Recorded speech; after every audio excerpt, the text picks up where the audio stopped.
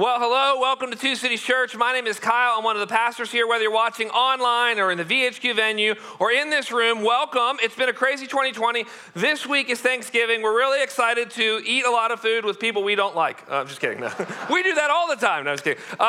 No, I hope you guys, safe travel. Some of you are staying in town. Some of you are traveling here. And many of you are new. We have new people watching online. We have new people visiting each week. And let me just tell you a couple things about our church. I want you to know we're kind of an upfront church. I want you to know about our church. So I'm going to tell you about it. Here's the first thing I want you to know, that the culture of our church is we have always been missions minded, right? So we've always said, we came here, we said, in Winston for the world. That was kind of our saying. And then we came here with a city vision, not a church vision. You know, why do we partner with a historically black church in the Innovation Quarter when we moved here? It was a commitment to the city. It was a commitment to be where there is, what is the city? Density and diversity. That's what a city is. We said, let's do that. We want to serve. We want to bless. We want to reach the city. Why do we take these warehouses, okay, and completely upfit and renovate them? We wanted to be near the city. We want to reach the city. We've always had a city vision. We've always had a national vision. Every year this church has existed, we've planted at least one church. Now, we have been a significant partner with the Summit Network, now the Summit Collaborative, in planting, I believe it's 6 or 7 churches in the 4.5 years that we've been here. We're really, really excited about that. So yeah, it's okay to clap on any of this stuff, yes. And then we've loved global missions, okay? So the Goff family, who we've talked about before, we were their sending church. We were less than 2 years old. We were able to send them, be the sending and shepherding church for an entire family. Big deal. We were excited. And then we were able to partner with one of the 5 global cities in the world, Mumbai. I led the first vision trip there. So I say all of that just to say we've always loved missions. And then there's another thing about our church that I want you to know from day one. We have an incredibly generous church. I want you to know that only 8% of churches, their budget is up at all from last year because of course, because of COVID, right? We are one of those 8% of churches, and it's because of your generosity. Our church budget grew by 25%, and we're going ahead of that. We are doing very, very well. And it's amazing because it's like, well, you hear those big numbers, but then you forget about the stories. Like the other day, I go outside to say hello afterwards. And so I got out there before one of the service ends, and I see this guy, probably in his 50s, run down the steps. You don't see many men in their 50s run, okay? But I did see this. And he comes down the steps, and I'm like, is he leaving early? He goes, I'll be right back. He runs to his car, and he comes back, and I don't really know him, but he comes up to me, and basically says, he's got an envelope with him. He left in the car. He said, this is my first tithe check. He said, I've never tithed before. He said, in fact, I was trying to Google it last night to see if I really need to do it. He said, I was Googling it. I was trying to read all the arguments. He goes, I just decided I'm going to give. He said, the moment that I gave and I wrote the check, I checked my credit score, it went up. I said, praise the Lord. Okay, I don't know. I don't know if it's connected, but praise the Lord. And so we have a generous church. It's important to know we have a generous church. We have a missions-minded church, so we have a hold the rope offering. We're going to put this behind us, a picture of this. The Hold the Rope offering is our end-of-the-year offering that we do each year. Now, in the first year we did it in 2018, we raised $50,000. We were really excited. Last year we were able to raise $198,000, okay? Before I even tell you what we're going to do with it, I'm just telling you this. None of it's coming to us. All of our needs are met. And if you know anything about being generous, there's nothing more exciting than giving other people who need it money and resources. It's incredibly exciting. And so what we're going to do is everything I'm about to share with you, we're actually going to be able to give it to them. And here's the idea behind it. We call it the Hold the Rope offering because there was these 2 guys, they were best friends back in the 1700s, William Carey and Andrew Fuller. William Carey said, I'm going to go to India. He said, but when I look at India, it's a big, dark hole. He said, and Andrew Fuller famously said, if you'll go down into the hole, I'll hold the rope. And it was a commitment that basically, if you know the story of Andrew Fuller, you should read it. It's a fascinating story. He was a pastor, and he basically raised a ton of money for his friend, for his whole ministry. See, oftentimes what happens today is we say to the missionary, go buy your own rope. Go find it yourself while you also try to go overseas. It's too much. And so what we want to do is we've got 3 partners. I'm going to tell you. One's local, because we love our city. One's national, because we're committed to church planting. And one's global. The first one I want to tell you about is David and Kathy Parsons, okay? David Parsons, and by the way, these are all kind of, people are watching or it's live stream, so they might find out, but we haven't told them. This is the other thing. We're going to they may find out early, but it's kind of like when you're pregnant. It's like boy or girl. It's like you find out with the ultrasound, it's a surprise. Find out the day it's born, it's a surprise. Okay, either way, they're going to be surprised. But anyway, so with Kathy and David Parsons, I want you to understand that David Parsons, when I met this man, I called him, this was about 4 years ago, and I said, let's get coffee at Cranky's Coffee, because that's what I did when I met with Christian leaders in the city, and they usually say yes. He goes, I don't want to go to Cranky's Coffee. He says, I want to show you what I do for a living. And he took me, and what I realized is that this guy spends all of his time in subsidized multifamily housing. All of it. I mean, let's just be real candid and honest here. He is an old white guy, okay, who spends all of his time in subsidized housing among poor minorities, and they love him because he brings the gospel to them. We're going to be telling you more about this in the weeks to come. He first times he just shows up with a basketball. He begins to teach them. And it's all about getting God's word and the gospel to particularly, I can't go into it right now, but to these 4 different apartment complexes. And let me tell you about a ministry like David Parsons. Just because you probably know this ministry will never be self-sustaining. You can't have a ministry like that that's self-sustaining. He's ministering to the poorest of the poorest of the poorest of the poor. He's trying to get people their first jobs. He's dealing with generational and spiritual poverty at deep levels. So we're going to get behind him, and whatever you guys give, we're giving 25% of it to David. I mean, imagine that, guys. So last year, he would have gotten I went to public school, so you'd have to do the math, okay? like 50 grand, okay? That's a lot of money. Well, how would you feel if someone called you and said, here's 50 grand. Do whatever you think the Lord wants to do with this money. So that's exciting. Second family is Jeremy and Victoria Woods. Now, I want to tell you this. Incredibly exciting. This couple, very, very godly. That's their 3-year-old daughter, Eleanor. Okay, he's currently on staff at Biltmore Baptist in Nashville. He's a campus pastor there. And he has felt the call to go to a hard city, to Myrtle Beach. Okay, some of you, your worst memories are from Myrtle Beach, okay? I mentioned it, you're like, are we having a time of confession? Not yet, no. But it is a growing area because of coastal Carolina down there. It is an area where a lot of people go to escape. It's a different type of Asheville. It's a church planting graveyard. It's very, very hard. It's very transient, and they're moving their family there. And here's the thing. I heard this recently, that whenever you launch a rocket, when it's getting off the ground, it uses 1 swimming pool of fuel every second. Think about that. So to get a rocket into the air and into orbit, 1 swimming pool per second is how much fuel it burns. Once you get it in orbit, it has the same gas mileage as a Suburban. So what's the principle there? It takes a lot to get something moving in the air. So whatever you guys give, we're going to give 25% of it to Jeremy and to Victoria. And we're going to help them go further faster. And we've got a really neat connection that I can't get too many details into, but let me just tell you this. They're best friends. And the first couple that committed to going on this, to be a part of this church with the Summit Network, are members of our church.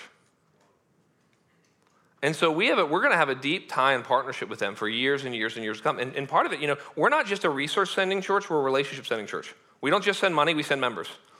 And so some of you may say, I'm going to give to the holder rope, and I'm going to pray about going. I need to redeem my past time in Myrtle Beach. Okay, final. Coastway Church, pray for them. The final one. So Mumbai. Now, Mumbai is so massive, right? I don't have enough time to talk about it all. I've been there. It's overwhelming, okay? It's like it hits you with all 5 of the senses as soon as you see it and go there. And you're overwhelmed by the poverty. You're overwhelmed by the beauty. You're overwhelmed by all of it. I just want you to know we're going to give half of everything to Mumbai because here's what they've got. They've got 4 areas. Number 1, they are investing in pastors, and I want you to know that. When I first went there, I got on a rickshaw, which is a very scary golf cart that goes faster, okay, on 3 wheels. It's called a rickshaw. You can Google it later. And I got on a rickshaw, and I went down to this village, and I met this pastor, and he spoke very broken English, and he looked at me, and he said, teach me. And he gathered up all these people, and they put a whiteboard down, and that prayer and preparation lasted about 2 minutes, and I had to teach for about an hour and a half. And so I just gave him my greatest hits, okay? But they're hungry to learn. They're hungry to grow. That's Church Advance. There's the slums, okay? The slums and red light district. You have to understand that who spearheads the slums and red light district ministry? Strong, spiritual, single women. Pray for them. They're over there. They would like to be married. They wish there was a godly man over there helping them. But they are so invested. They've learned the language. They've invested in the culture. They make these long-term commitments, and they are there in Mumbai, and we're going to help them. There's the college and career. Just universities everywhere there, and we're trying to, like here, we're trying to reach the next generation.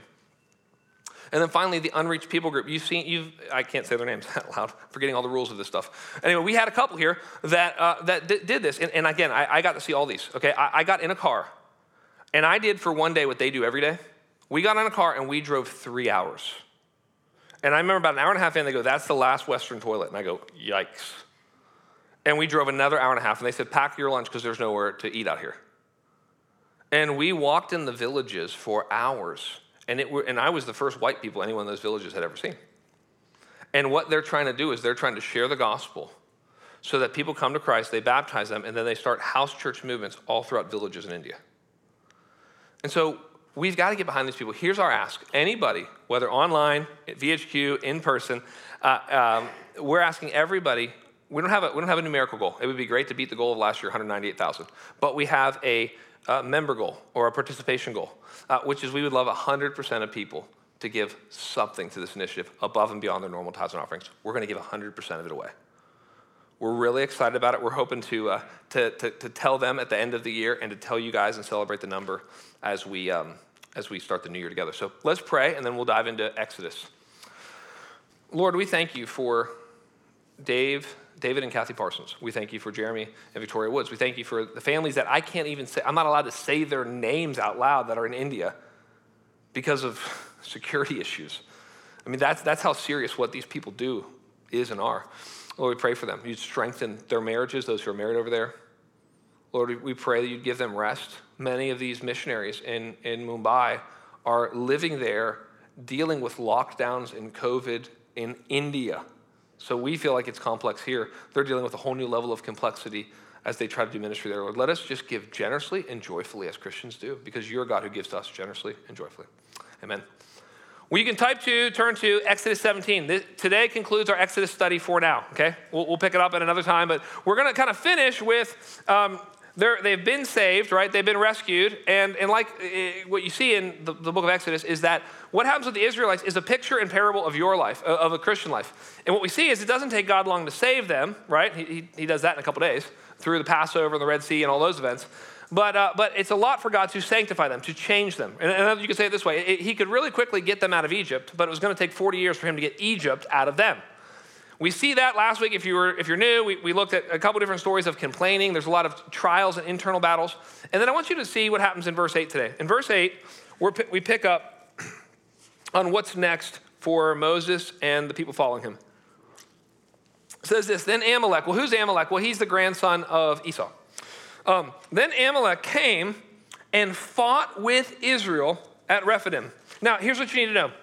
They go from having internal battles to external battles, right? The internal battle was they were quarreling, they were murmuring with each other, they were murmuring against leadership. And a couple things that's interesting. What's going to stop their complaining and murmuring is having a better battle to fight, right? You need a bigger, better battle to fight. Like if there's a lot of your house is like a place of combat all the time and everybody's at each other's throats, it's like, we know what the problem in your house is. You have no bigger vision, no bigger mission. Because families who have a big mission and say, look, God's great, we got to serve him. People don't know Jesus, heaven and hell's real. We don't have time to argue over these little things all the time, right? It's a home with no mission that's inwardly fighting and complaining and bickering and revengeful, and you can feel it when you go in those houses, and you don't want to be there, and you don't want to be that type of person. Well, so finally, well, how do you do that? You have to have a bigger battle. Now, here's the truth. When you become a Christian, you have new enemies. That's what happens, right? You know the enemies. If you know your Bible at all, here's the enemies, the world, the flesh, and the devil. That's actually how you know you're a Christian. Like, how do you know you're a Christian? Like, you don't know that you're a Christian. I mean, how would you know? Because you said a prayer in third grade? Because you felt bad one night and got emotional? You're a Christian? I don't think so. That doesn't mean anything. How do you know you're a Christian? You're awake to the battles. You're like, okay, I have a flesh, I have a sinful nature, and I'm trying to push and press and crucify it. That's what I'm trying to do, right? How do you know that you're a true believer? You're fighting against the value system of the world. That's what it means when it says do not love the world. It doesn't mean don't love the people of the world. It means don't love the value system of the world. And you feel that conflict with culture, that you believe and you behave differently, and it presses on you, and you don't feel like this is your home. That's a sign that you're in the battle. Or how about the idea that you have an intelligent, evil enemy? His name is the devil, right? I mean, that's what's so scary about the devil. I mean, God's bigger, we're not scared ultimately. But it's like, it's no joke, right? It's no joke to have somebody who's evil and smart and against you. Some of you had that in middle school, right? You didn't like that. Okay, now imagine the devil. So what they do is they have to fight these battles. I want you to see what happens. Look at verse 9. So Moses said to Joshua, what you're going to see here is interdependence, not dependence. That's unhealthy. I'm codependent. I completely need you. Help. We're going to see healthy interdependence. Everybody has their role. Everybody has their place. So Moses says, Joshua, choose for us men and go out and fight with Amalek. Tomorrow I will stand on top of the hill with the staff of God in my hand. Now you hear that again, the staff of God, the rod of God. It represents the power and judgment of God. So Joshua did as Moses told him and fought with Amalek. And then look at these people. While Moses, we've heard of him, Aaron, we've heard of him, and Hur. Now, who is Hur? Well, Hur is a him. It's actually a guy, okay? See if you're paying attention here. Hur is a him. And Hur went up to the top of the hill. Verse 11, whenever Moses held up his hand, so probably a picture of prayer, probably a picture of desperation, that's what we think. Prayer is not explicitly mentioned, but it seems to be that's what it's talking about. Israel prevailed, and whenever he lowered his hand, Amalek prevailed. So you kind of see there's dependence. Joshua has to fight the war. He has to gather his men. Moses has to do his part, pray and depend on the Lord. Okay. Verse 12, but Moses' hands grew weary. So they took a stone and they put it under him. Okay, so they're starting to help him. And he sat on it. Now look at this. While Aaron and Hur held up his hands. This is the first CrossFit workout in the Bible. It's right here, okay? Okay. It's all right to laugh and have a good time. Okay. One on one side and the other one on the other side. You kind of see this idea of, the whole idea you guys get it, is dependence. And we need each other and we need help. And what ends up happening, let's go back to verse 12. So his hands were steady until the going down of the sun, and Joshua overwhelmed Amalek and his people with the sword. Now here's what's interesting. It says he overwhelmed them with the sword. What we find out, if you know anything about biblical history, is they had to fight the Amalekites for hundreds and hundreds and hundreds and hundreds of years. The Amalekites actually aren't fully destroyed until the time of Hezekiah. What does this mean? There are certain battles that you're going to fight the rest of your life. And it's just a good thing to know. It's like, and hopefully the frequency of the battle would be less. Hopefully the duration of the battle would be less. Hopefully the intensity of the battle would be less, right? That's how you see if you're growing in an area. The frequency, the duration, the intensity is less. But the truth is, some of you are going to always fight that battle of laziness, or the battle of, pouring too many drinks from the bottle, or the battle of clicking the mouse and looking at something you shouldn't look at. Or the battle of doubt. I mean, you're going to face these battles, and you have to keep fighting them, right? I mean, some of you said, I'm going to fight them in 2021. I'm giving up fighting until now. They got too hard in COVID. Let me just encourage you to keep fighting them. Because here's what happens later in the story. Moses and actually Caleb and Joshua, they basically say, guys, let's go into the promised land God's given us. And they see the Canaanites and the Amalekites, and they go, I don't want to fight them. So what does it mean when God's calling you to fight a battle and you don't fight it? We know what this means. It means 40 years of wandering in the wilderness for you. And some people go, why is my marriage in the exact same place? Why is my battle with sin in the same place? Why are my finances in the same place? Why is my relationship with God in the same place? Why is my time with, why are all my friendships? We actually know the answer to that. One of the answers to that is you're not fighting the fight that God's called you to fight. You're wandering in the wilderness. So here they are. They're wandering in the wilderness. Look at verse 14. Then the Lord said to Moses, write this. He's always wanting to remember things. Write this as a memorial in a book and recite it in the ears of Joshua. And I will utterly blot out the memory of Amalek from under heaven. Verse 15, and Moses built an altar and called the name of it, the Lord is my banner, saying, a hand upon the throne of the Lord. The Lord will have war with Amalek from generation to generation. So he says, last week we saw the Lord is my healer. This week it's the Lord is my banner. What's a banner? You see him at weddings, you see him at birthdays. It's when you're celebrating. It's when you're happy. It's when you're joyful. It's when you're publicly celebrating something. So they're saying, hey, we're going to publicly celebrate the Lord. Look at chapter 18, verse 1. From here, Moses gets reunited with his family. Here's what happens. Jethro, and particularly the men, but women too, you can be a Jethro, okay, as we said before. But I want you to pay attention here because Jethro, there's nothing negative said about him. He's going to be a great grandfather. He's going to be a great father-in-law. He's going to be a great dad. He's going to be a great and generous host to others. And God is going to use him greatly to redirect the life and ministry of Moses. Here's what it says. Jethro, the priest of Midian, Moses' father-in-law, heard of all that God had done for Moses and for Israel, his people, how the Lord had brought Israel out of Egypt. Now Jethro, Moses' father-in-law, had taken Zipporah, Moses' wife, after he had sent her home, along with her 2 sons. The name of the one was Gershom, for he said, I've been a sojourner in a foreign land. And the name of the other, Eliezer, for he said, the God of my father was my help and delivered me from the sword of Pharaoh. Verse 5. Jethro, Moses' father-in-law, came with his sons and his wife to Moses in the wilderness where he had encamped at the mountain of God. And when he had sent word to Moses, I, your father-in-law Jethro, am coming to you with your wife and her 2 sons. Part of what we see here is it's just helpful as you read books of the Bible like this and you study men. What's happening here is we're not going to get into the celebrity culture that Moses is somebody super special, right? I mean, he is special. He has this unique role and responsibility. Part of what we're introduced to, it's kind of a break in the whole story. It's like Moses is a normal person, and that's helpful to know. It's actually part of the reason Moses is going to need advice is because he's got a family. He's got 2 young boys. Probably we don't know their age exactly. He's got a wife. And what we see here is he's reunited with his family, and Jethro is an incredible example of what a godly father does, godly father-in-law does. This is verse 7. Moses went out to meet his father-in-law and bowed down and kissed him. And they asked each other of their welfare, and they went into the tent. This is interesting. You see two men who have appropriate affection for each other, right? Again, I know we're all COVID, social distancing, and elbowing, and all that kind of stuff. But what you see is in the normal rhythms of life, you see what does a mature man know how to do, and a mature woman? They know how to show the appropriate amount of affection, and they know how to have a conversation. Do you see that? They went into the tent and they talked, right? I mean, how many homes would be better if men knew how to do this, right?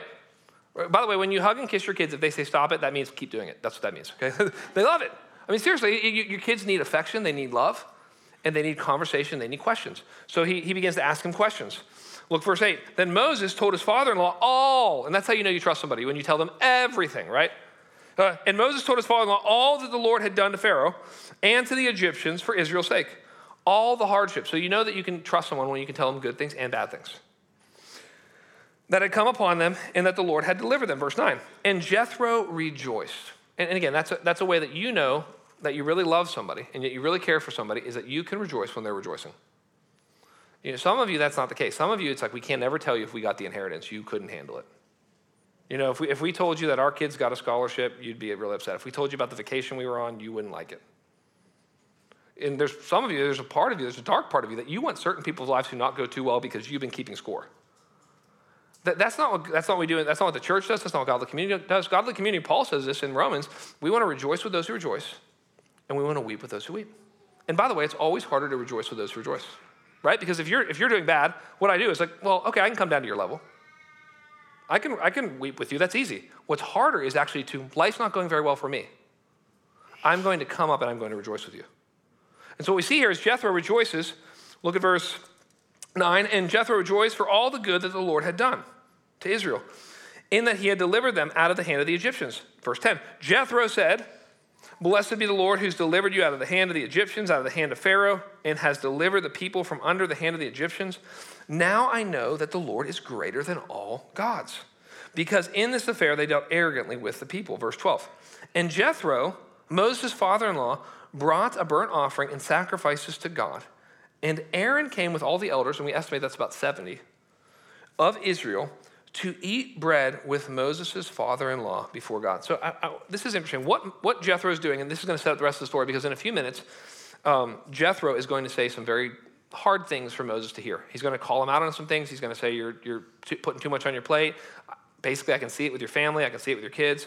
But how's he able to do that? A couple things. One, he's invested in the life of his son-in-law, so he can speak to it. Secondly, he's an incredibly generous guy, right? It's like, if you want to have an influence on somebody, what do you need to do? Relational and generous. And what Jethro is doing is he's earning the right to be heard. I mean, think about this. He's going to have everybody over and feed them. That's a very generous act. He's going to spend time listening and hearing the story of Moses. He's earning the right to be heard, right? Relationships are a lot like bank accounts. You need to make lots of deposits so that you can make withdrawals.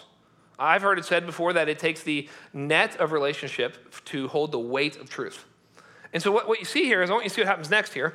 Verse 13, here's what it says. The next day, Moses sat. And that's, by the way, a picture of authority. And today we stand if we have authority. Back then they sat when they had authority. And the next day Moses sat to judge the people, and the people stood around Moses from morning till evening. So he's going to observe this. His father-in-law is going to see this. Here's what's happening. Moses is doing the counseling and care ministry of the church. That's what he's doing. You can read about it. But basically, people were coming to him, hey, I've got anxiety. Hey, I'm struggling with this. Hey, my teenager's disobeying. Hey, our marriage is in conflict. And there's a lot of people, and so that's all he's doing. He's just constantly meeting with people and talking to them. And we're going to see in a moment that he's getting completely overwhelmed with it, right?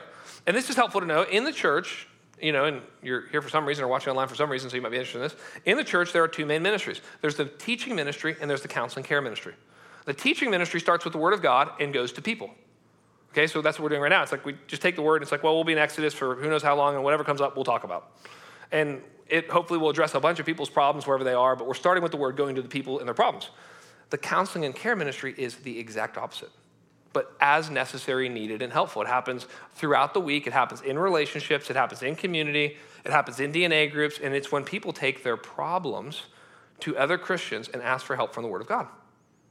But it's very, very difficult. It's like someone comes to you and says, well, you know, my father is an alcoholic. Okay? and our marriage is actually stressed out because of it, okay.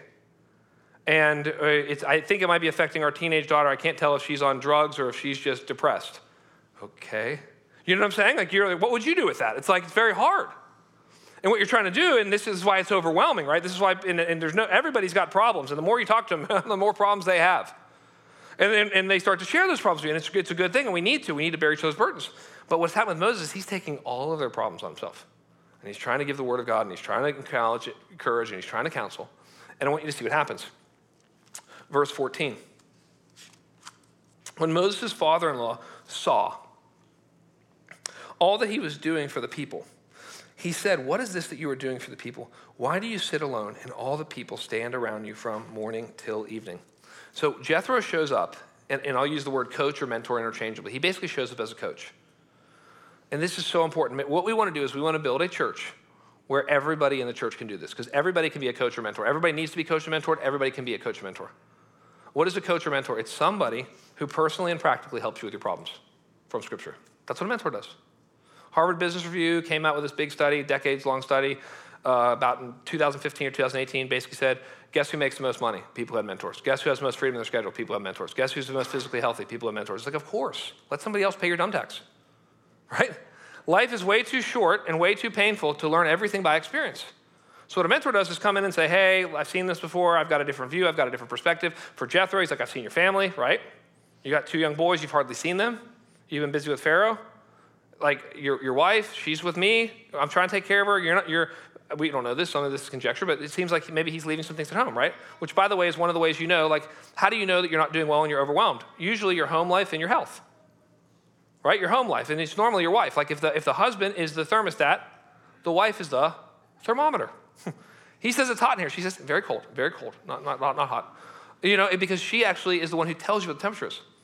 And so what happens here is he has this coach who comes in his life, and his coach does 2 things. You can see it right in the text. I want you to see this.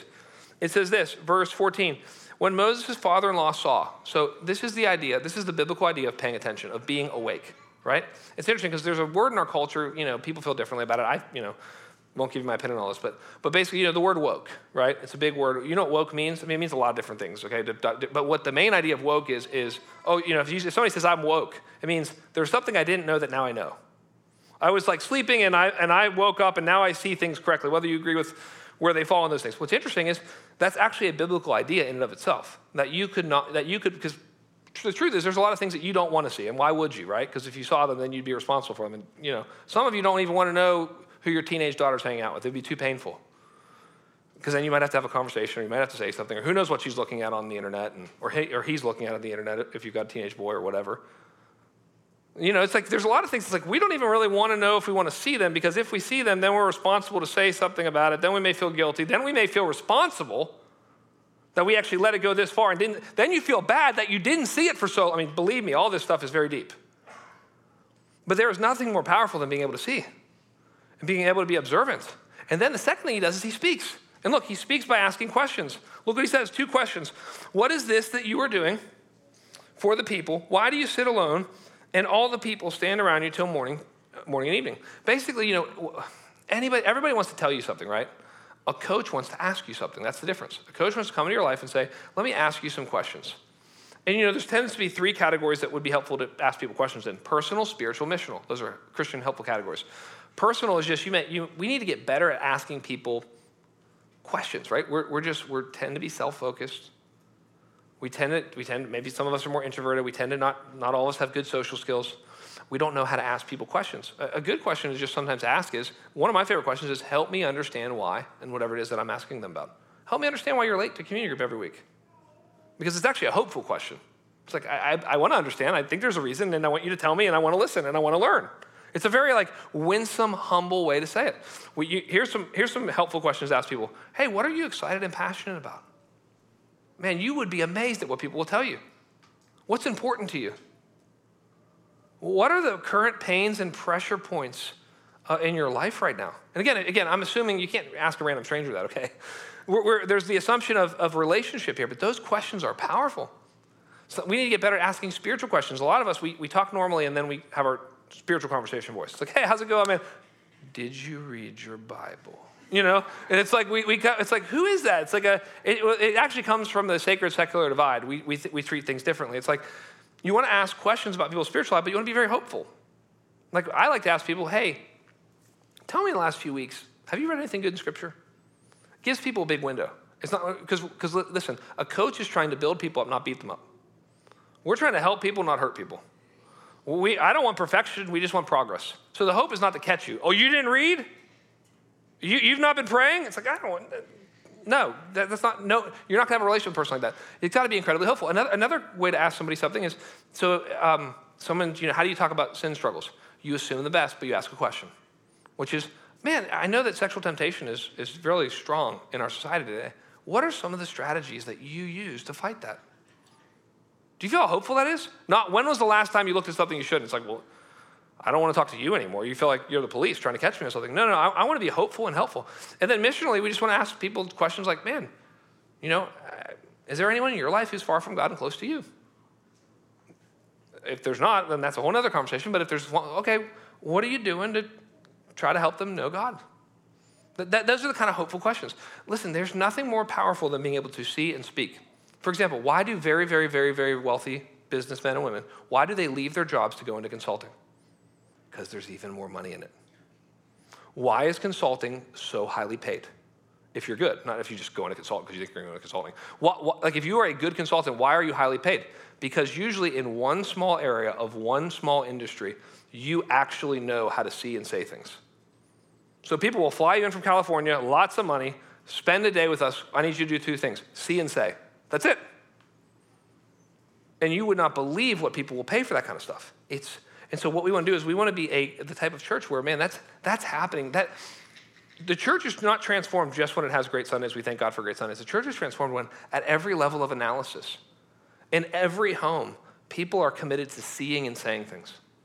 And so there's Jethro. He sees things, he says things, and then he's got a great motive.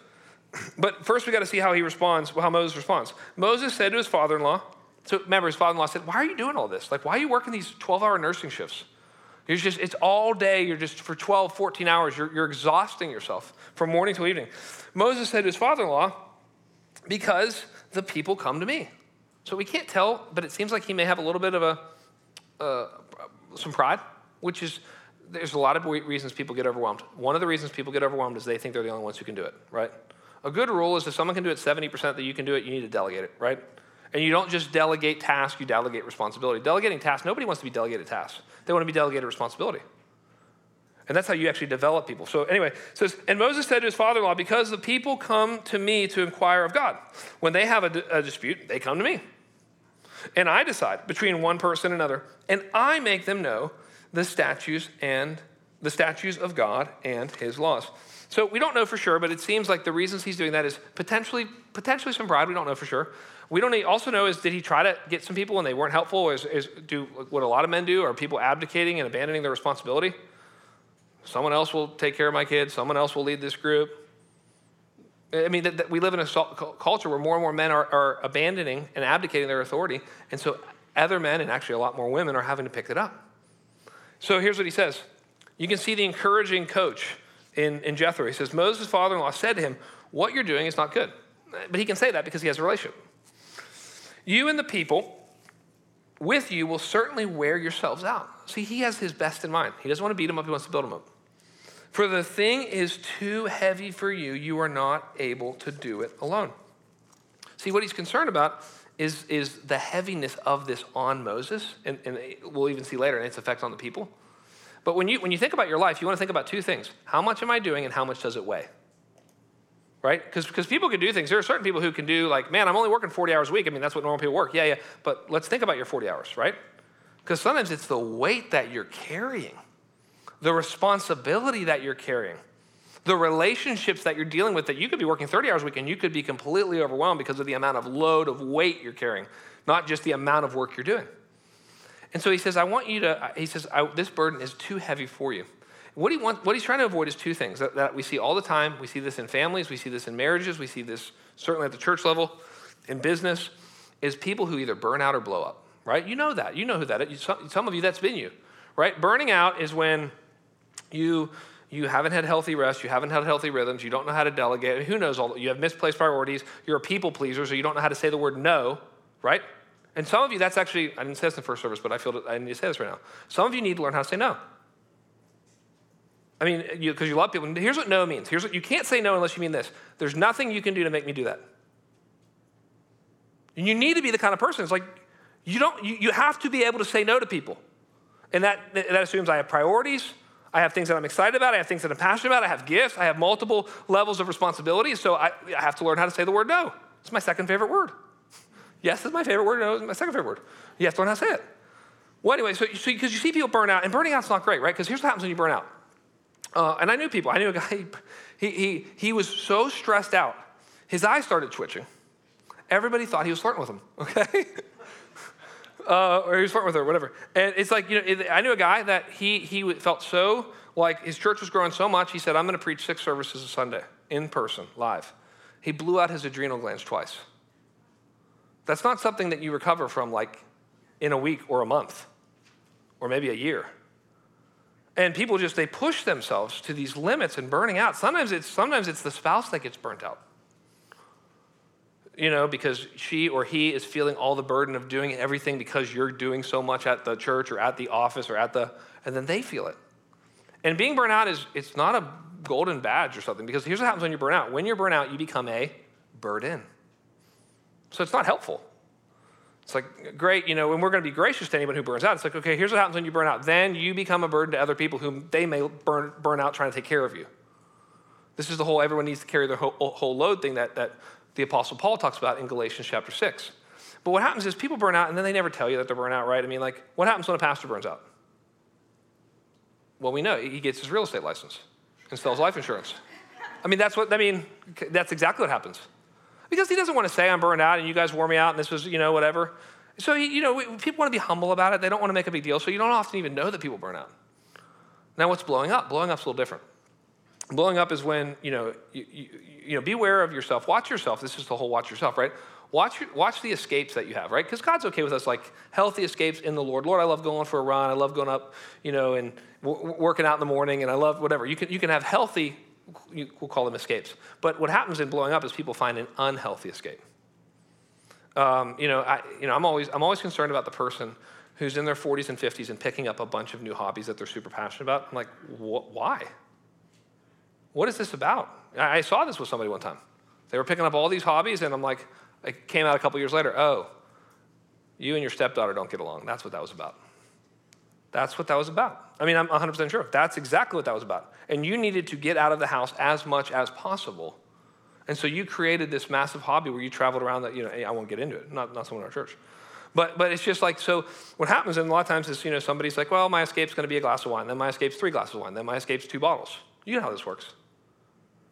My escape is Netflix, and then it's racy shows, and then it's pornography, and that's what happens. And then sometimes people who are about to blow up, they just leave ministry anyway, or leave their responsibilities because they love sin too much, and they feel like I can't keep telling people something that I'm doing the opposite of. Then sometimes they don't confess, and they get caught, and it blows up, and that's terrible too.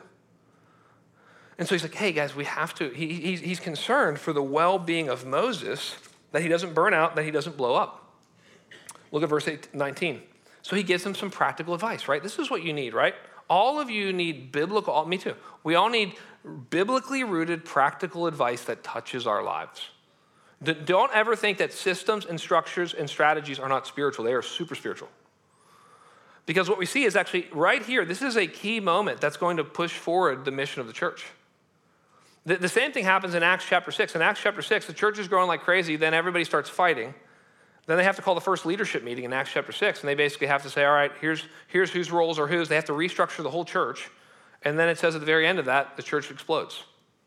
Because the church has to get organized horizontally so that it can have a huge effect vertically. So here's what happens, verse 19. Now obey my voice. I will give you advice, but I'm a good father-in-law. I love you. You know I do. And God be with you. You shall represent the people before God and bring their cases to God, and you shall warn them about the statutes and the laws and make them know the way in which they must walk and what they must do. Moreover, look for able men from all the people, men who fear God, who are trustworthy and hate a bribe, and place such men over the people as chiefs of thousands, of hundreds, of 50s, and of tens. So basically what he says is, you can read it there. That's the first small group ministry in the church right there. He basically said, here's what I want you to do. I want you to find good men. And by extension, we'd say good men and women. And he says, here's what I want you to look for. I want you to look for 4 things. Look for their communion with Christ. You see that? He says, they got to fear God. Why do you hear these terrible stories about deacon committees at churches that go sideways? And it's like, well, why did they go sideways? It's like, because they hired the businessmen, not the godly men, to be on the deacon board. That's why that happens. We know that. And then the second thing is godly character, right? They're like, hey, don't take a bribe. And, basically they're like, hey, look, don't be nice to someone because they have a lake house. Don't be nice to someone else because they have a beach house. If you're going to lead people, you can't be concerned about how much money they have or what they could do for you or, how powerful they are in the city. Forget all that stuff. You just lead people. You love people, you lead people. So he says, don't take a bribe. That's the character stuff. Then he says competency. You have to have a basic skill set. You probably have to have relational skills. You have to be able to lead people. And then he says capacity, right? They're all C's. I know it's easy to remember. But the final C is capacity, where he says, hey, look, some people have a bread plate. Some people have a dinner plate. Some people have a banquet plate, right? Your capacity is how much people, pressure, and pain can you endure. And some people can't. Right? And the way you test that is you just put, especially if you're a young man, you put as much on you as possible until then you'll get stronger. And then you put more on you. And then you put more on you. And then you figure out this is my capacity. Well, anyway, so he gets these people and he says, hey, they're going to have different capacities. Well, let me just encourage you guys. This really is, and I kind of said it earlier, this is our heart for community groups. If you ever wonder, is community groups a biblical idea? Absolutely. It is the way that we care for. We're trying to. We have no idea how many people are watching in person. It's the COVID craziness of it all, right? People are in the lobby, people in the VHQ, people are here, multiple services, people online, people travel. Who knows? We're trying. We're trying to do quality ministry to every one of you that wants quality ministry done to them. We're trying to lead, feed, know, and protect. There is no way that, I try to. I want to be out there. I want to have a conversation. There is no way that me or any one other person or any 10 people could know everybody in this church. So what we have is we have a community group structure. We have over 60 community groups right now. So when you're a community group, you can actually know people. Guess what? The average community group is something like 10 to 20 people. It's the perfect kind of first level of getting to know each other. Now, this is interesting, and I thank God for this. Since September, that's not that long ago. We're in November, so September, October, now it's November. When we get to this next weekender, we will have over 200 new people that have gone through our weekender just in the last 3 weekenders. So I'm just trying to bring this down so we understand, because I want you to understand this if you're going to be part of our church family. When 200 people join your church in 3 months, we say thank, and they're all new. Never met any of them. Thank God, we're glad they're here. Some of them are in this room right now. It's like, when that happens, it's like, guess how many community groups you need for 200 people? At least 15. At least 15. And that's assuming that we're not going to have another big weekender in January, which we probably will, and another one in February. And that's not assuming that there was a bunch of you that never got connected at first and are trying to get connected to a community group. So part of this is give us, no one's giving us a hard time, so just give us grace. We're trying to figure all this out. But part of what we're trying to do here is say, one of the things is, are there some of you that could lead a community group that are members of our church, that have been through our weekend, that say, I could lead a community group? I was at a person's house in our church on Saturday night, and outside, social distance, bonfire, all that kind of thing. But we're sitting out there, and I'm talking to him, and I realized, and I asked him, because our church is getting big, I said, and I know this guy. I said, are you a community group leader? He said, no. I said, why not? He said, I don't know.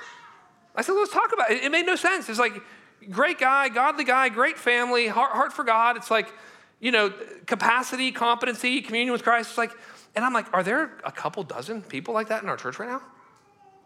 It's like, what we said, and Caleb's given me Caleb's our among other things, our community groups pastor. You guys can email him at caleb@twocitieschurch.net. And if you have any interest in being a community group leader, we'd love to talk to you. If you're a part of our church, because we need to multiply groups. It's how we're going to care for everyone in this church. The second thing we're doing that we're really excited about is that we have a residency that we started this year. It was our way to say, how do we, as a church, how do we invest in the next generation of ministers, missionaries, and just in general church staff, people who are going to be in full-time vocational ministry. It's for men and women. We have 2 full-time residents right now that are in our church. I mentioned it one time on a Sunday, briefly. We had 15 more people apply. I'm mentioning it now. Again, I don't know what will happen, but what we're saying is, here's our hope. Our hope is to invest in the next generation, so that, wouldn't it be incredible? It's like, wouldn't it be incredible if you just started knowing all the residents. We had 20 residents in our church. They all raised their support. They're here for 2 years before they go somewhere else.